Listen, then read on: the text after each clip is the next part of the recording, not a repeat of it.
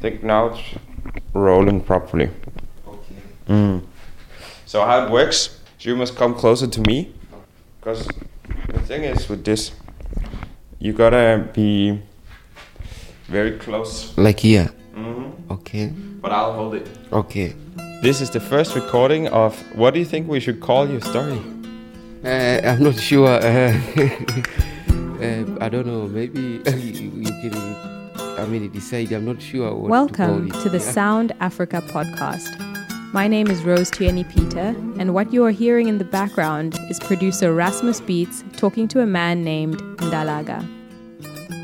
He is originally from Burundi, but now lives in Cape Town, South Africa. Sadly, his story has a current hook, as is the media term for an excuse to tell a story.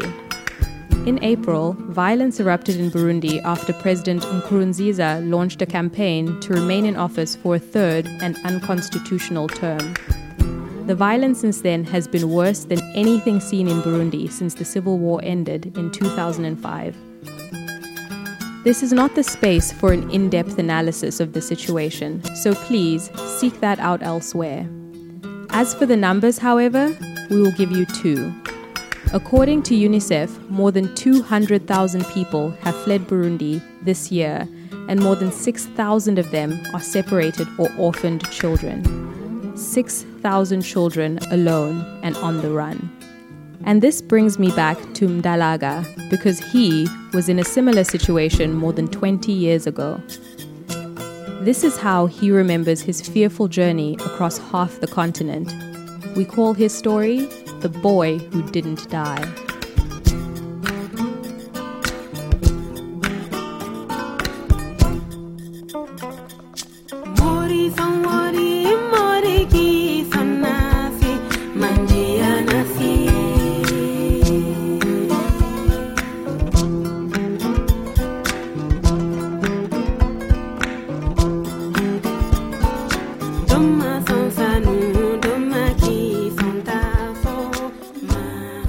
My name is Ndalaga Mrisho Guitari Abonimana Mugina. So that's your name, and normally in the street when you're doing your work and getting customers, you go by the name MD. Yeah, I made a new name for myself in order for people to understand me well. People can't pronounce well my name, so I decided to take a few letters and made a name AMDY, which is the first letter of my name and the other letters of my name. Yeah. What's your birthday, MD? Good question. I'm not sure when is my birthday, because my parents were not exposed academical. So before they passed away, they could never tell me how old I was. MD was given his birthday by an official at Home Affairs who looked at his face and chose the year 1985. The 18th of March was the day he entered the office and applied for asylum in South Africa. This happened about 15 years ago. But this is where the journey ends. It begins long before in Burundi, on the coast of Lake Tanganyika in 1994.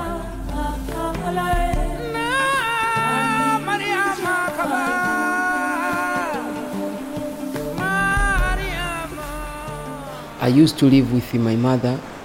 She was a single parent. She happened never to go to school, or she didn't have any job, so we depended more in land, so we were very, very poor. I didn't have no shoes. I didn't have long pants. It's good, thanks God, it's tropical. It was not that cold. MD had one biological brother and two half-sisters, but altogether there were 12 children. His biological mother had passed away, but he considered her sister who raised him his own mother. She had taken in 8 children who couldn't be with their own parents. They were poor, but there were also happy moments, like when she would tell the children stories around the fire at night, or when MD was playing football. And that's what he was doing one day in 1994, when he was around 8 or 9 years old, and everything changed. I was in the coast of Lake Tanganyika on the shores, playing with my friends. We're playing a game of football. Yeah, we take a plastic bag and we roll them together because we could not afford a football. We make it round as a soccer ball, and we use that as a football playing on the coast. I heard a weird noise, sound of noise of gun as you hear, bo, bo, bo, bo, and and then from distance I saw like a house burning. I ran home because to be safe, I have to be close to my mother, and everyone knows the home is safe. When I got outside our yard, I saw like a drip of blood. In the beginning, I got excited a bit because I can't remember us eat a meat. Maybe it's a Christmas time or Easter, we are not people eating like much red meat or, because we could not afford. And the meat we could eat was our livestock when they slaughtered. There were one male goats, it was getting older, and I thought maybe they are one which they slew it, But unfortunately that was not the story. As I went, follow the blood, and he got inside the house, call, and he was no one, no respond. To my surprise, as I got in the passage in the house, I just found my mother laying down on the passage on her pool of blood. Busy, I don't know English word, but she was like suffocated, moving her body. I ran out of my mind. I didn't know what to do. I stood there looking, I'm not sure for how long. Then next move I made, I went to my mother. I tried to lift up her for she was laying down, so I want to put her in a position of sitting. I was young, about 8 or 9, so she was heavy for me. But when I managed it, the blood was all over covering my body. I didn't have no t-shirt, my brother wear my t-shirt, so I didn't have no shirt, I had only pants. So blood covering all over me, and my mother, she had stabbed on the neck and in left breast, underneath left breast. And as you're holding her, she tried to talk to me. The voice was coming on the neck, like, so I could not hear that, what she tried to say.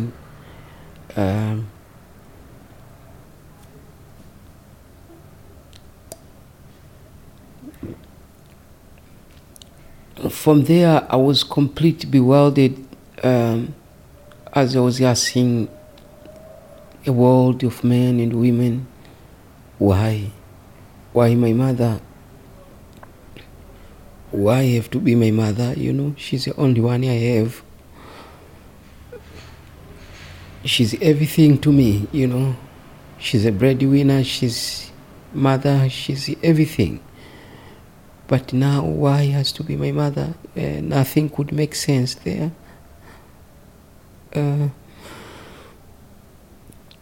As I stood with her for a while, then she was moving, but she became calm.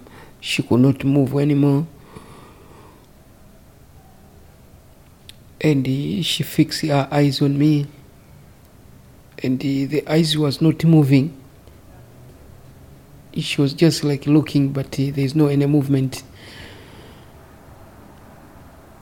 I completely still sit with her. I'm not sure for 30 minutes or an hour, but holding her. When I used to move her a bit, she screamed with pain, but she could never scream anymore. I couldn't hear any sound. I didn't know what to do. I put her down to lay down. I thought the best way is to run to my uncle and try to call him to come and see. That was it. I never went back again. I believe she was left there to decompose. I never went back again. MD never found his uncle. Instead, he started running. Barefoot and only wearing pants because his brother was wearing their only shirt. He found and followed other people fleeing the village, walking for days. I was confused, bewildered. I I didn't know what to do. I just follow people as they walk. I just follow and walk. Just walk with them. When the one woman, she had carrying a baby and a big basket on her head. She cared for me for those 5 days until when we get outside of Congo, my feet was swollen. I didn't have no shoes. There's a one stage which I hit myself on the stone, and my toe, my nail came off, this small one here. This one here came off. The pinky toe. Yeah. So, but she continued walk with me and wait for me for a while.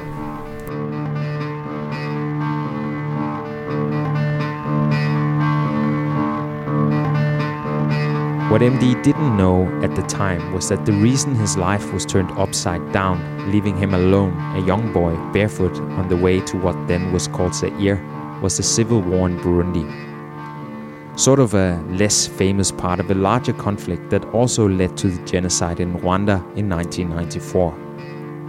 The conflict is obviously very complicated, and this is by no means a complete account, but simply put, it's rooted in an ethnic conflict between the two groups, the Hutu and the Tutsi, who live in Burundi and neighboring Rwanda. And the conflict has roots long before MD was born. After World War I, the Belgian government was mandated by the League of Nations to govern the historically related territories of Rwanda-Urundi. That's largely modern-day Rwanda and Burundi. Both countries were populated both by Hutu and Tutsi, and how different the two groups really are historically is still a contested question among scholars. But what's not contested is that the Belgian administration emphasized whatever difference they could find and favored one group, the Tutsi, in leadership positions in society. MD has spent many hours reading about the history of his country and his people. As an orphan, he says, it's been important for him to try to understand where he's coming from. And he has his own theory of why the Belgians decided to favor one group over the other. Belgium, I believe they got two tribes there, Flemish and the Walloon. So one of them counted as superior than the other. So when they came to colonize in our country, also they divide people like that in order to rule them. Because they were minority, they could not be able to govern all the country. So they had to divide people, and the while people they were divided, then it could be easier to control them.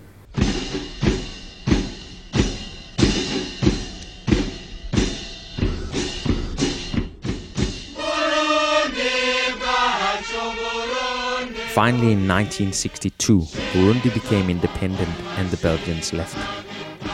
But the strained relationship between the Hutu and the Tutsi remained. At various points in the 3 following decades, the situation could be described as open civil war, and at some points even genocide. In 1993, the first Hutu president of Burundi, Melchior Ndadaye, was elected. Uburundi bushasha mwarayimutoye bugiye kurangwa n'iki? He took a moderate, cautious approach to government, trying to resolve the deep ethnic divide, while also trying to reduce the Tutsi dominance in the police, army, and parts of the economy. He only governed for 3 months before he was assassinated by Tutsi army extremists. The situation in the country declined quickly as Hutus started rising up and attacking Tutsi. In retribution, the Tutsi army proceeded to round up thousands of Hutu and kill them. Only a few months later, in April 1994, the new Burundian president, Ntaryamira, and his Rwandan colleague, Habyarimana, both died as the plane was shot down over the Rwandan capital, Kigali. That sparked the beginning of the Rwandan genocide.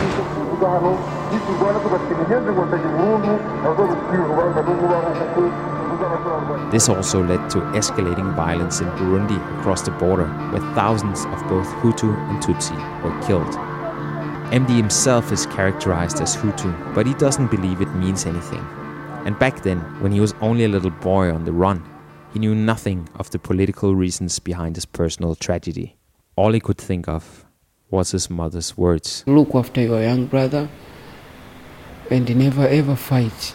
Never kill if you can't create. you know. If you got the power to create human, then you can kill. But if you cannot create any human, never ever take a human life. Finally, MD ended up in a refugee camp in Zaire, where he found his brother. He doesn't know how his brother got there, and ultimately it doesn't mean much. The time together proved to be short, because before long, rebels attacked the camp. And then in the process, when the rebels came to attack, he was shot. And when he was shot, I fall down unconscious.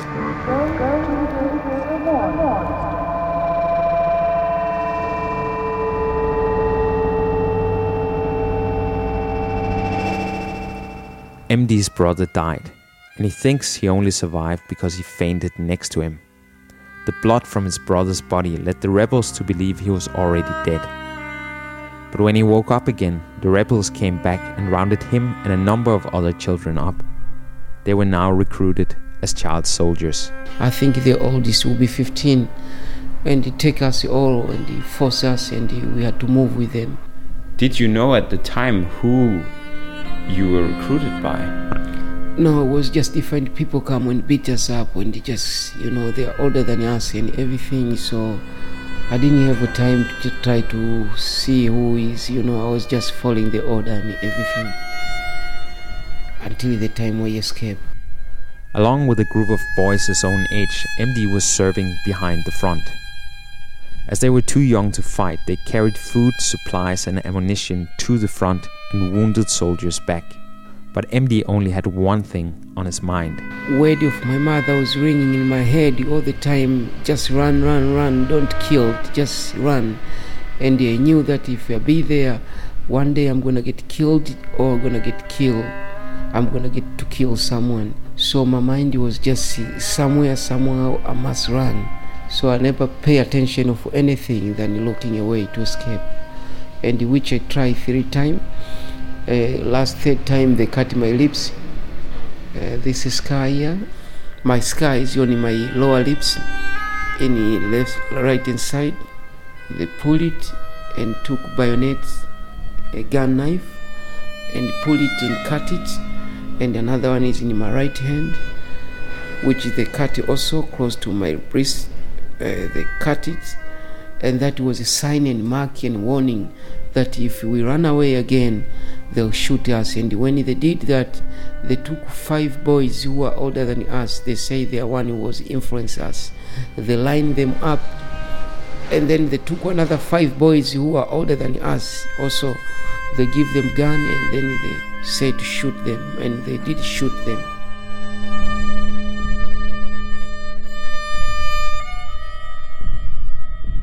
And thanks God I was not one of those people who was shot or shoot.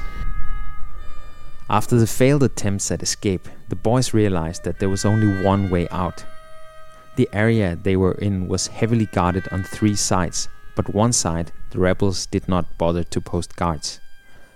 No one, they said, would be so stupid as to try to swim across the river and run into the deep, unknown and dangerous forest.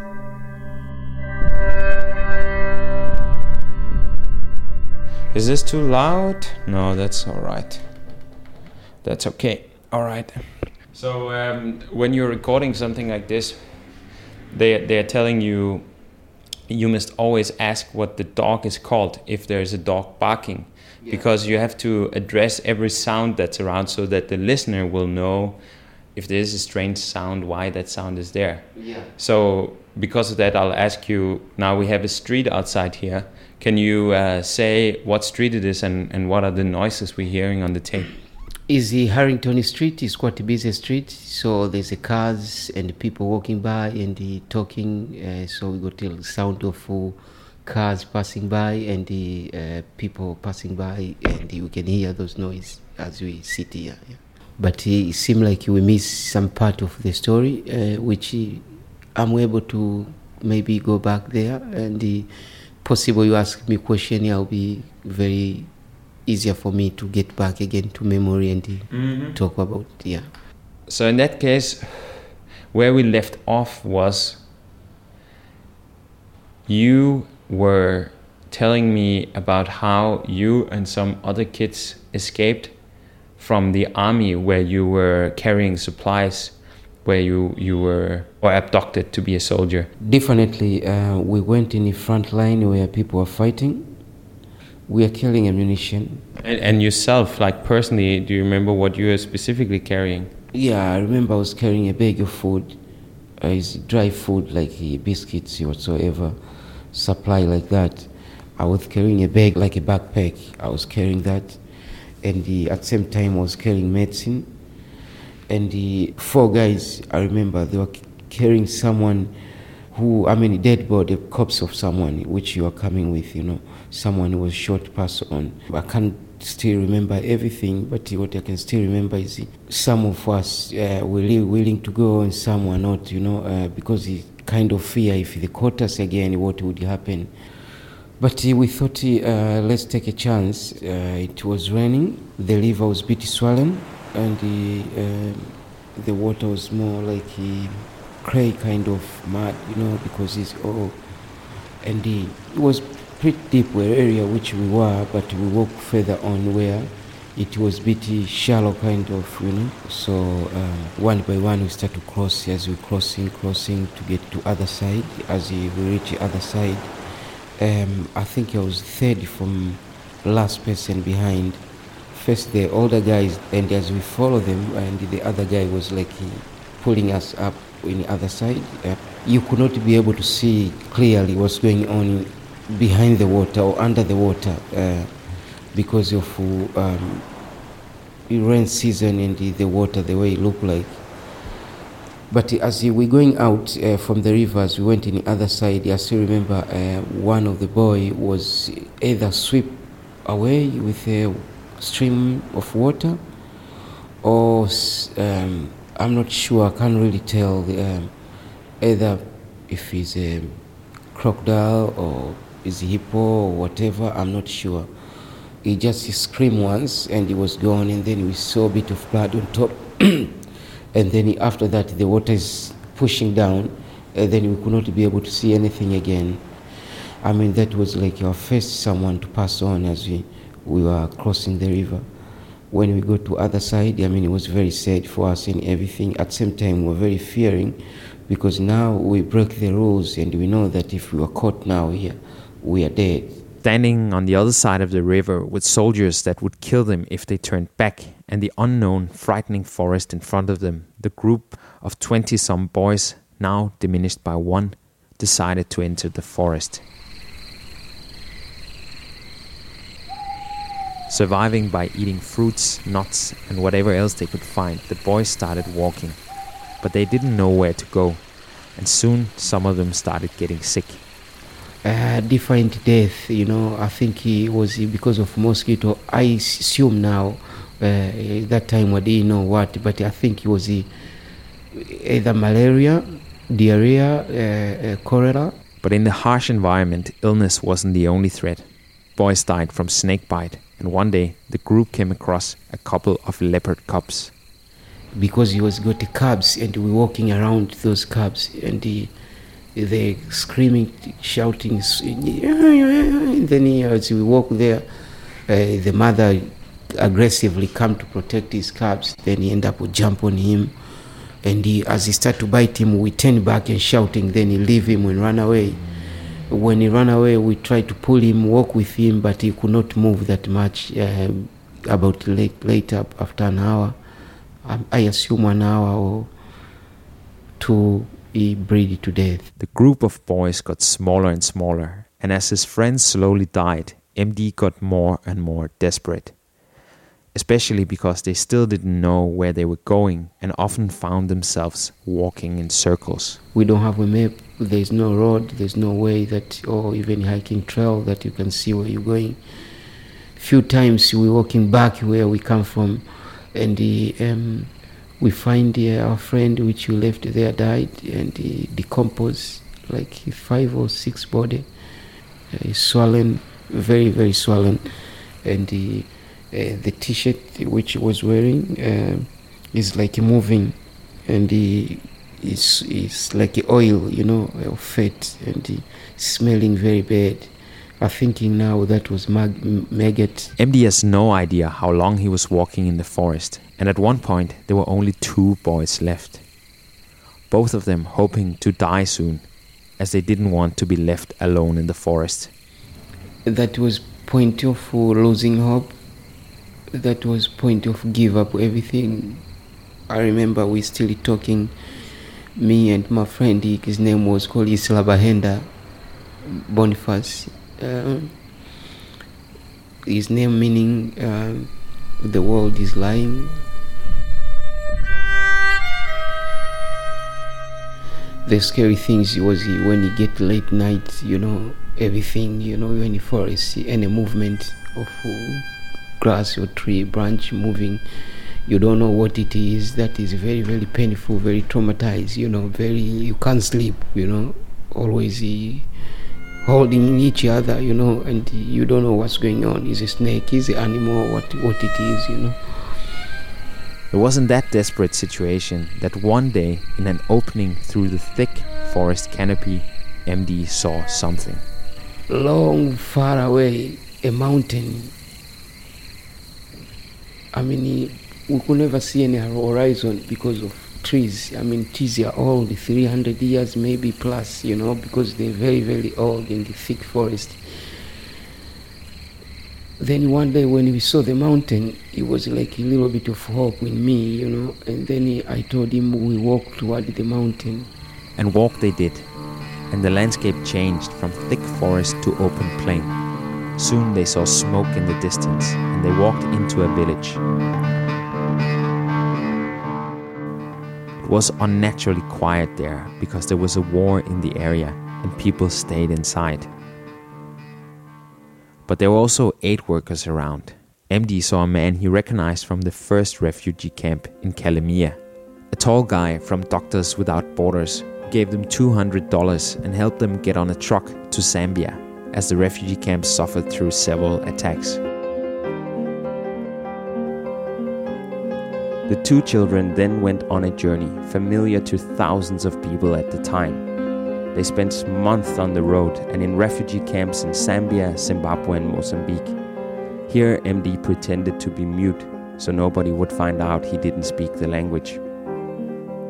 They were traveling with other refugees, and in the capital Maputo they organized transport with people specializing in crossing the border to South Africa. They took us a place called Machipanda, and then when we got there, they put us in the house. We stayed there, and late night, say about 12, we start to cross the border via Kruger National Park, which is very dangerous because lion, snake, leopards, elephants, everything are walking freely there, But by God's grace, we didn't manage to meet either one of them.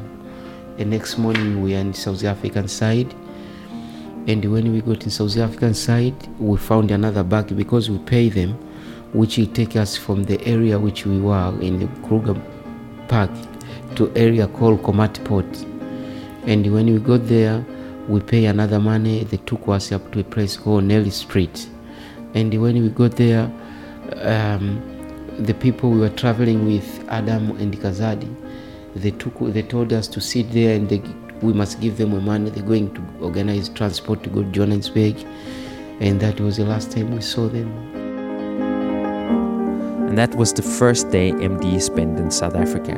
He's now been here more than 15 years.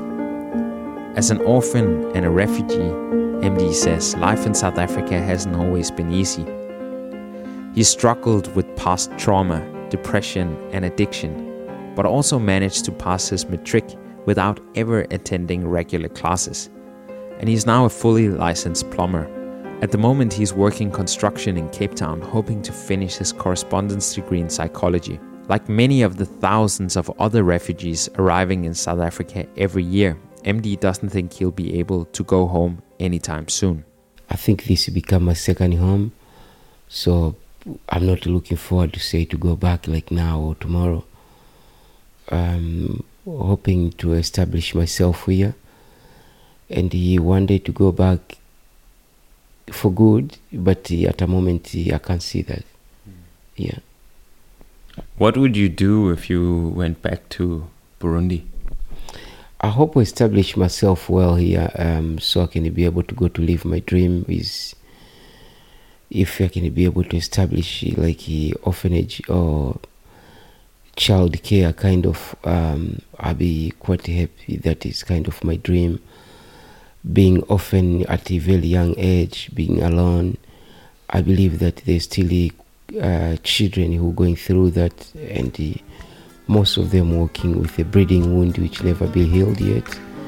And if I can be there for one or two, I think I'll die with a smile.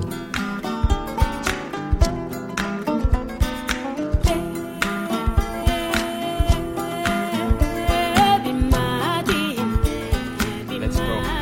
Okay, so I was thinking maybe you can, while I drive, you can just explain where we're going. Okay.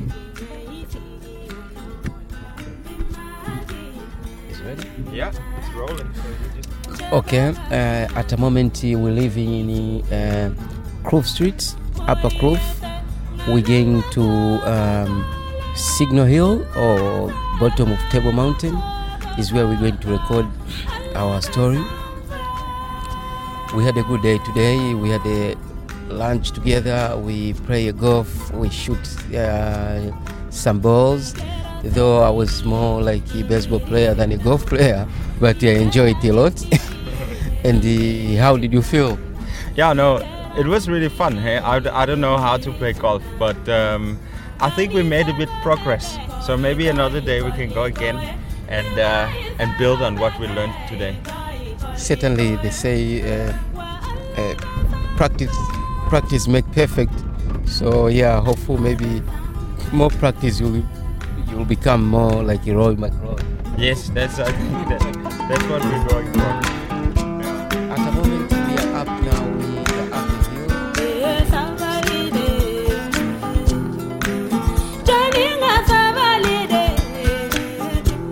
hill. You've been listening to the Sound Africa podcast, The Boy Who Didn't Die. This episode was produced and edited by Rasmus Beats with the help of Nick Burning, and I'm Rose Tuyeni Peter. If you like what you heard, please give us a review on iTunes and tell all your friends about us. Are you a great storyteller, a journalist, or the girl with the best stories in the bar? We can help you turn that story into a podcast. To start the conversation, visit us on Facebook or on our website, soundafrica.org. Thanks for listening.